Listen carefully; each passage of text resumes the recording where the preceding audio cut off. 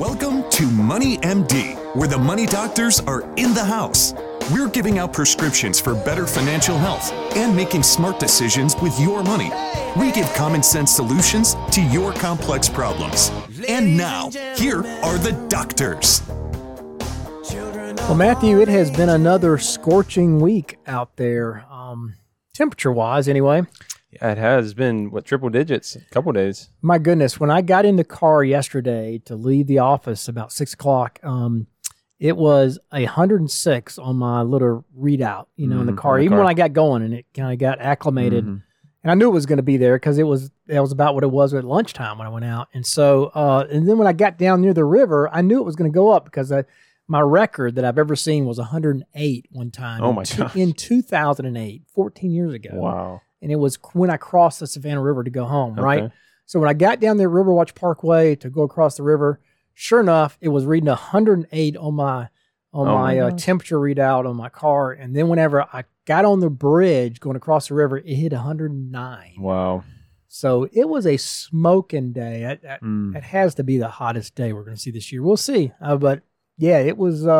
It's been an incredibly hot couple weeks here. Yeah, definitely a heat wave, and very sunny too, which adds to the heat index as well. So, yeah, that's hot. But I think we're going to get a break here Friday, which is tomorrow for us. The day you're listening to this, so I think it's going to cool down a little bit, and then I think we're going to be more normal, kind of low to mid 90s here the rest of the next couple weeks. We need that break. And speaking of needing a break, we need a break in the stock market. Yes. Yikes. It has been a rough couple of weeks leading up to this week, although this week we've seen some nice recovery. So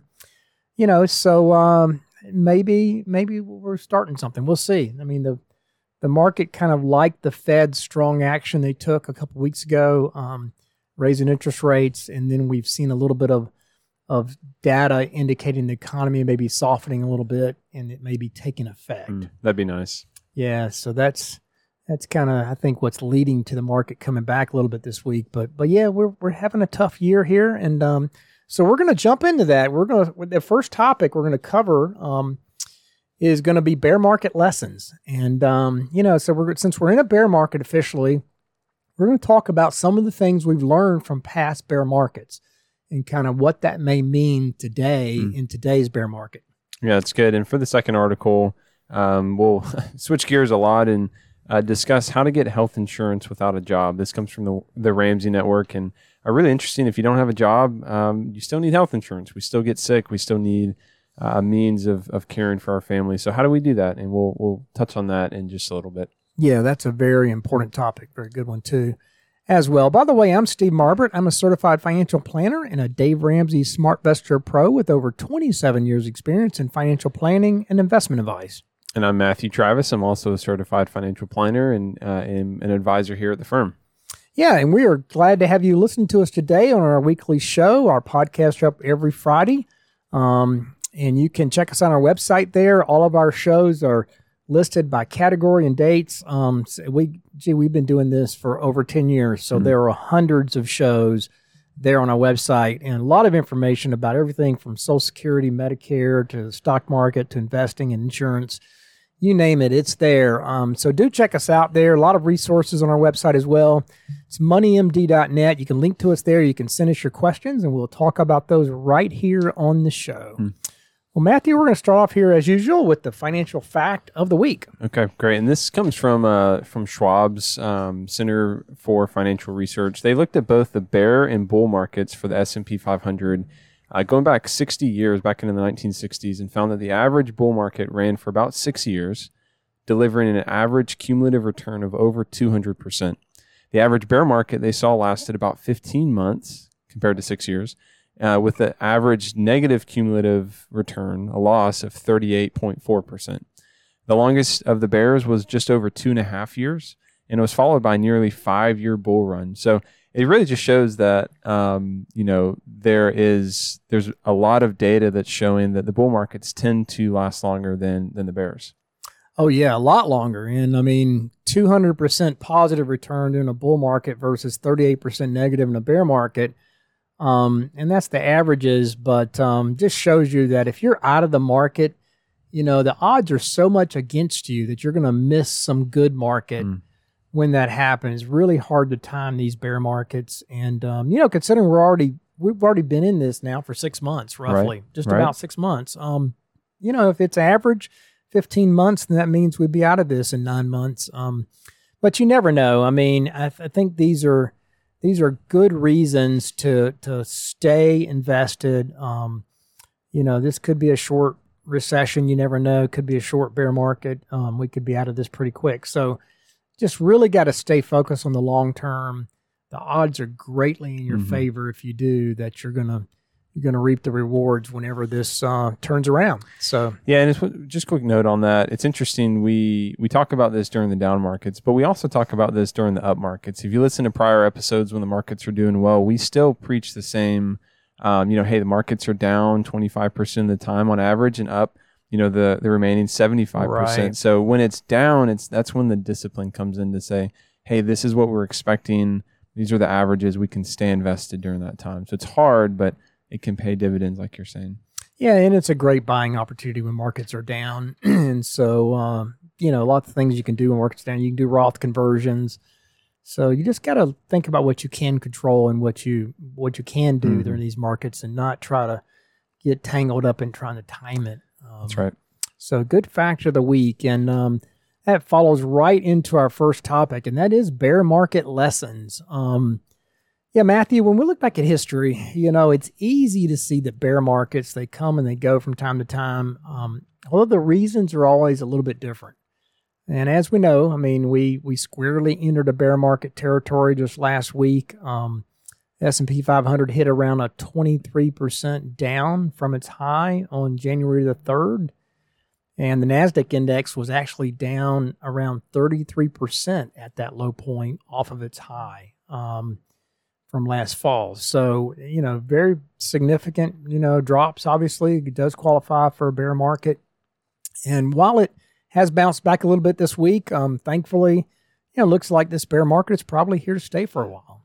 And it's also safe to say that, a recession is a strong possibility later this year or next year. I mean, you never know. But before we dive into why that's true, you might ask, exactly what is a recession? Well, so recession, let's talk about that. Recession is technically 2 quarters of negative GDP growth. And it's normally accompanied by a rise in unemployment and declining activity throughout the economy. So, we just had a quick recession just a couple of years ago in 2020 during the pandemic, but that one was very fast and turned around real quickly.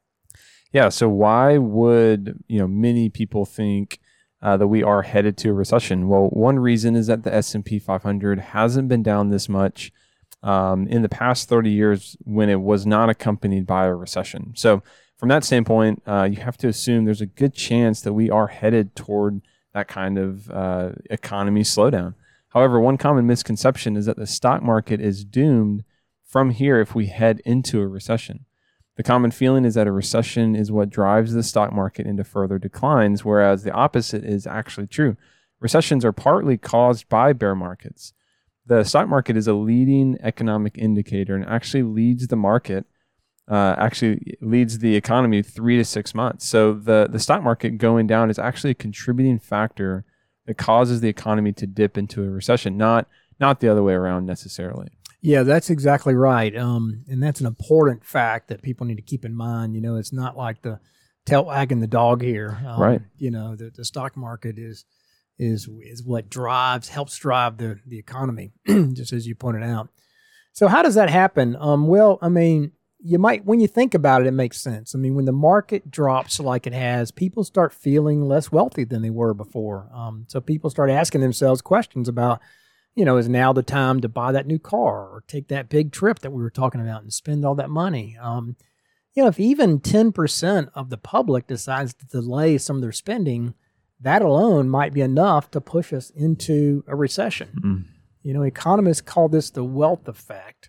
And that's a big component of why the stock market is a leading indicator, and it helps drive the economy because it does drive people's feelings about spending. Of course, investors can always expect down markets and uncertainty in the economy. So while volatility, in periods like this one we're experiencing now can be unnerving. We have to learn to embrace this uncertainty if we want to be successful as an investor in the long run. Reacting to down markets is a good way to derail your progress toward reaching your financial goals. So here are 3 lessons from history that it has shown us in recessions like this and bear markets, and how you can react to those. So here are the 3 lessons to keep in mind. And if you don't plan, there's a suggestion for that too. Mm-hmm. So if you don't have a plan. So Here's number 1. A recession is no reason to sell. So even if we're headed toward a recession, it does not mean that the market's doomed to a big drop from this point, okay? I mean, first you have to realize that we're already in a bear market, and history shows that, the market is more likely to move higher from this point than it is to move lower, even if we hit a recession, and that's true at any point in the market, regardless of how far down you are. The stock market statistically always has more than a 50% chance of moving higher from any point, although it may seem very predictable that it's going to go lower. But even if we do have a recession and the market finds a new bottom from here and does move lower, history also shows that markets usually fall that they usually don't fall much further from this point. Right. When you're already in a bear market, the market's technically already down 20%. Priced it in a little bit. It's already priced a lot of that in, so it usually doesn't fall that much. And in fact, over the past 70 years, the average market decline has been around 32%. So, that's not a lot further than we've already seen at this point. In fact, over a third of the bear markets ended down no more than we've already seen at this point. Wow. During those recessions, and some of those were recessions. So that's good news. I mean, we may not have that much further to fall. Yeah, and another just element of that is you then you can take the worry and stress off of trying to time the markets from here to. You don't have to do that to have a terrific return and to be successful. Markets have a fantastic history of heading higher after a downturn like we have seen this year. Over the past century, U.S. stocks have averaged great returns over 1, 3, and 5 year periods following a decline into the bear market territory. A year after the S&P 500 crossed into bear market territory, which is a bear market is just 20% down from the market's previous high, it rebounded by about 22% on average after that first year. After 3 years, it was about 41% and 71% after 5 years. So the big takeaway would just be to stay invested and not try to time in and out of when you do that. Statistically, it's exactly where we are today. With those kinds of odds behind us going forward. Don't try to add to your returns by trying to time the market in and out. Statistically, you'd be better just to leave it where it is. Yeah, statistically, history shows that from this point, you have a great return in 1, 3, and 5 years on average. So, don't mess with that. I mean, those are great odds to put behind you. Now's a good time to add money from that perspective. So I really like that one. Next one here is, you time the market at your peril, for the reasons we just stated, but also, when stocks have declined, it might be tempting to sell to stem further losses. That's always the thing people are thinking about, right? And you think, you'll sit it out until things get a bit better. But by the time markets are less volatile, you've often missed part of their recovery. And yes, it stings to watch your portfolio shrink, but imagine how you will feel when it's stuck while the market rebounds, when you're stuck in fixed income and you're out of the market whenever it's rebounding. Big return days are hard to predict, and you really don't want to miss them. If you invested $1,000 in the S&P 500 continuously from the beginning in 1990, through the end of 2020, so over a 30-year period, you would have amassed over $20,000. If you missed just the single best day, you would have only had $18,329, so a little bit over $18,000. It would have cost yourself a couple $1,000s there. If you only, if you missed the best 5 days, it would only be about $13,000. So the best 5 days accounted for, I don't know, it must be 30% or 40% of the Right, return. Yeah, right. a big part of the return. So you don't want to mess with that. And also, a century of economic cycles teaches us that while we may be well in a recession before this is over, it also shows that you likely won't know it for sure till it's over, till it's behind us, actually, until it's over.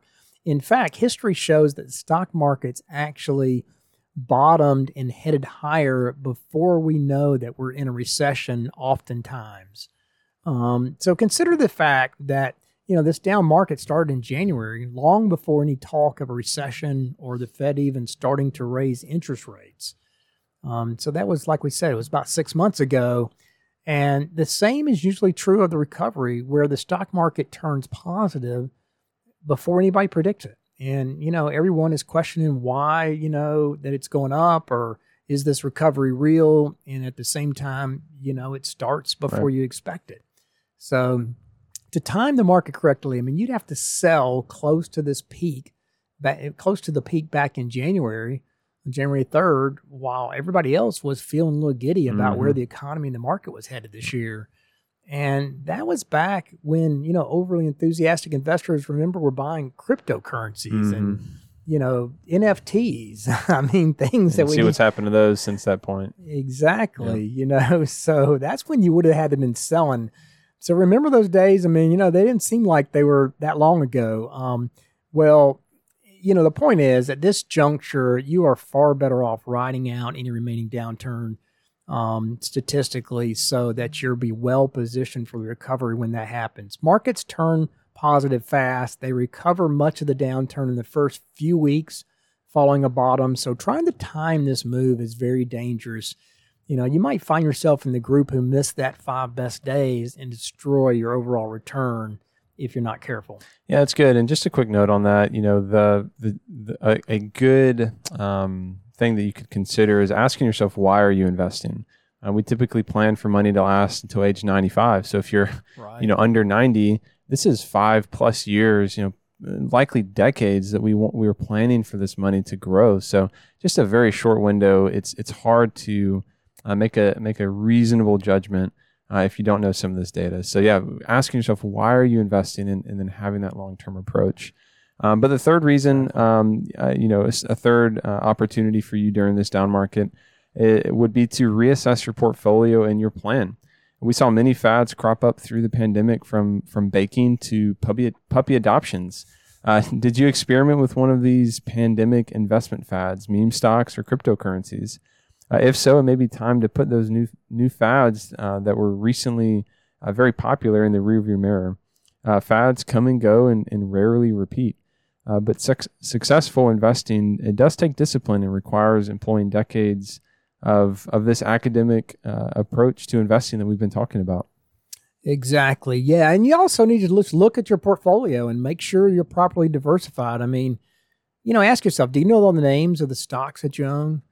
Well, if you do, then you probably own too few stocks and you're not really diversified, right? So you shouldn't know the names of all your stocks, because they should be hundreds, if not thousands, and there really should probably be mutual funds or index funds or ETFs. If you have a significant percentage of your portfolio allocated to international stocks, that's another key. So you have to ask yourself, do you have that? About half the global market's comprised of foreign stocks. So you should have some significant representation of that in your portfolio. So anyway, look at your whole portfolio, make sure that you're properly allocated, so that you do give yourself the best chance to recover when markets start up. That is another key to making sure you're successful long-term.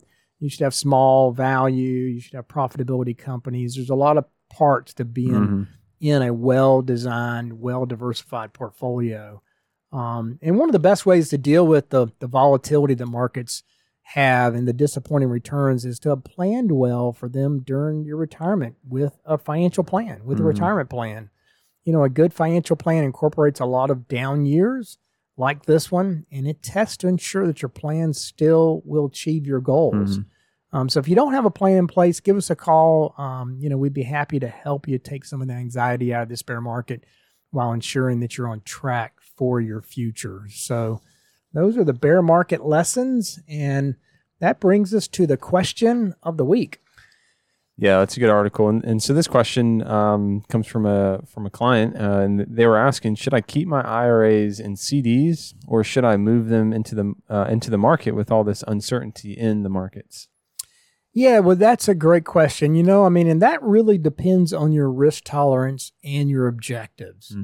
So there's a couple pieces of information we'd have to talk about to make that, to give you a good answer on that. CDs are obviously not going to keep up with inflation, so you're losing purchasing power, compared to inflation if you're staying in CDs. I just sat down with somebody this morning that had a 2-year CD that was paying 0.45%. And I'm like, inflation's 8%. Right. Just eating it alive, you're not accomplishing much here. Plus rates are going up. So you don't want to lock into something 2 years when your rates are going to be a lot higher in 6 months. So, but the stock market is the best way to grow your money over time. And it's selling at a discount right now. So it's a great question to be asking, should you be investing that?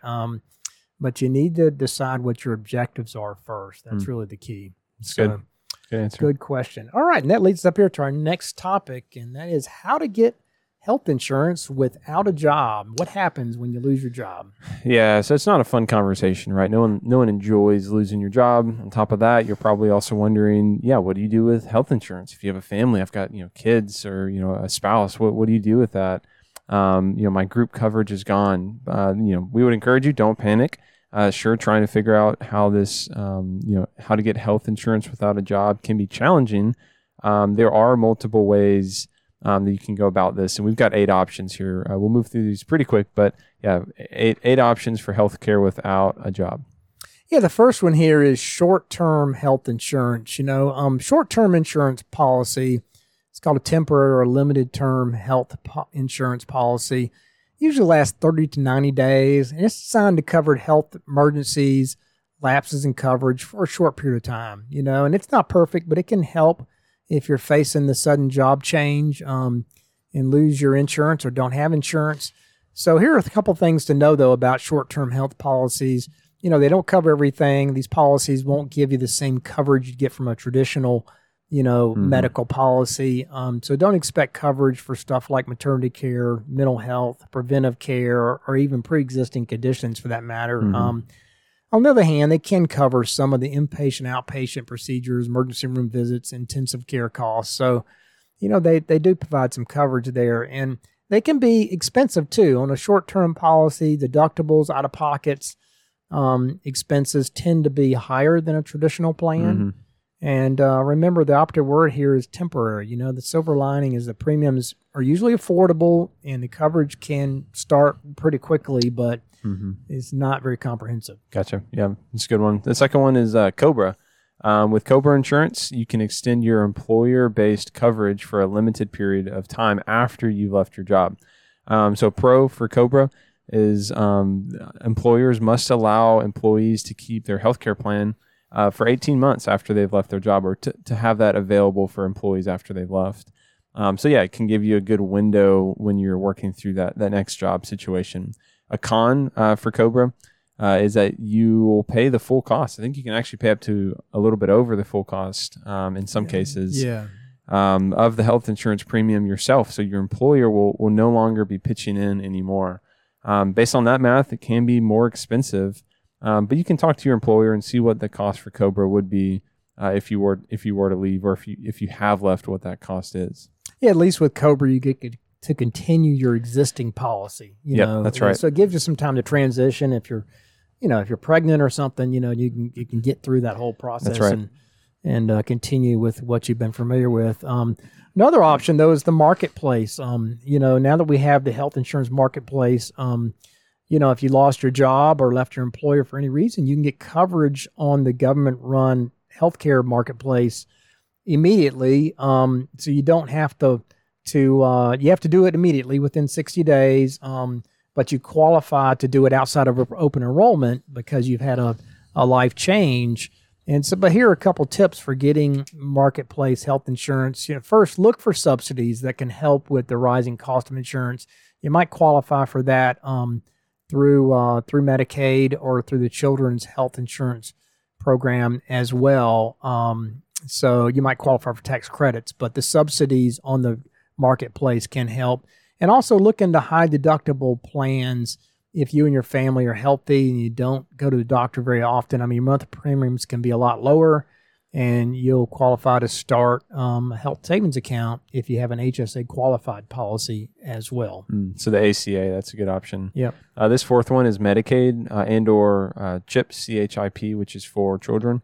Medicaid gives aid to people with disabilities, the elderly, pregnant women, children, and families on low incomes. It currently covers over 80 million Americans and is available in all states to those who qualify. If you do qualify for Medicaid, it can reduce your monthly premiums and certain costs like co-payments, deductibles, out-of-pocket bills, items like that. Medicaid eligibility is based on your income and the size of your household, not your job situation. Medicaid is usually free, although some states can charge you a share of the cost. But in most cases, you won't have to pay anything. Next, you might wonder, how long does my income have to be? How low does it have to be to qualify? Medicaid income levels are based on the government's federal poverty level, and you can go to healthcare.gov and see how what that looks like for your family. But if your income for your household is too high, but too low to afford, it's too high for Medicaid, but too low to afford the private insurance. Your children still may be able to qualify for that CHIP, that CHIP program with the government as well. Yep. Good. I've heard about that. Yeah. And then the next one here is Medicare. Medicare and Medicaid, they sound the same, but they're very different. Medicare is the health insurance coverage for people who are 65 or older, and it's also available for people under 65 who have received Social Security disability benefits for more than 2 years. But Medicare, covers, anything really. I mean, it just covers basic health insurance. Right. You can buy you get Part A free, Part B you pay for a premium. Part C is the Medicare Advantage, which kind of is comprehensive, which substitutes for the others. And Part D is the prescription drug coverage. So, yeah, you need to look into that. If you're over 65, you definitely have to want to get on Medicare. For sure. Yep, that's right. The sixth one is private individual plan. You can buy this health insurance plan directly from the health insurance companies or by working with an insurance agent. The coverage may not be as good as policies on the Affordable Care Act marketplace, but at least you'll have something for emergencies. You won't get the subsidies associated with the marketplace, but the plans can still be, through Blue Cross Blue Shield or other insurance agencies like that. So you can go directly to the companies if you can afford that. Yeah, that's right. Another option here that's becoming more popular is healthcare sharing plans. One option that's rising in popularity are these sharing plans like Medishare. And these work pretty much like health insurance. They have monthly premiums. They don't call them premiums, but they're premiums, and they have defined coverage terms. The difference is that instead of having insurance company pay for your medical bills, other participants actually, through that plan, pay for your medical cost. So there's a bunch of different varieties of this, but they're pretty popular, and some of them have that the cost is usually a half of what a typical policy would cost. So it becomes very affordable.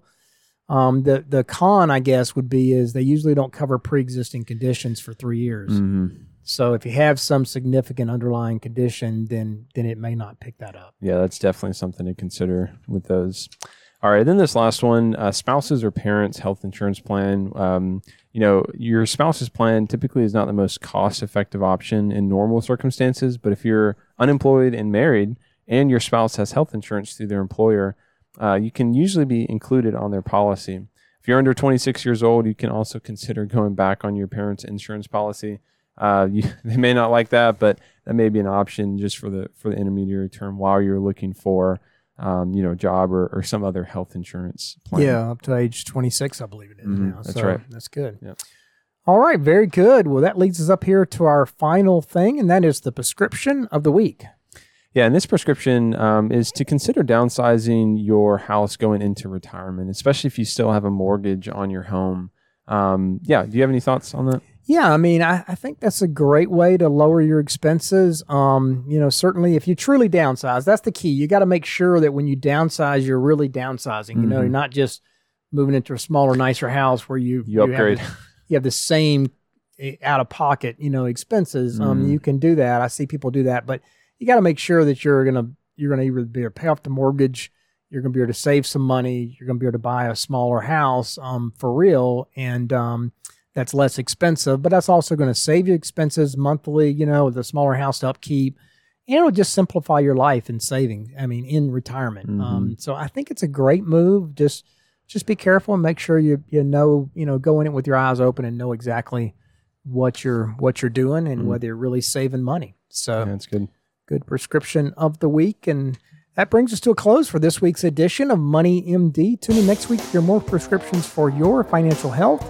Check us out on our website, moneymd.net, where you can link to us there. You can send us your questions, or you can give us a call at Richard Young Associates at 706-739-0725. Thanks for listening. Have a great rest of your week. This program contains general information only and should not be taken as specific investment, tax, or legal advice. This broadcast is not a solicitation for the purchase or sale of any security. SmartVestor Pro is not connected to investment returns. Further information is available by contacting Richard Young Associates, a registered investment advisor.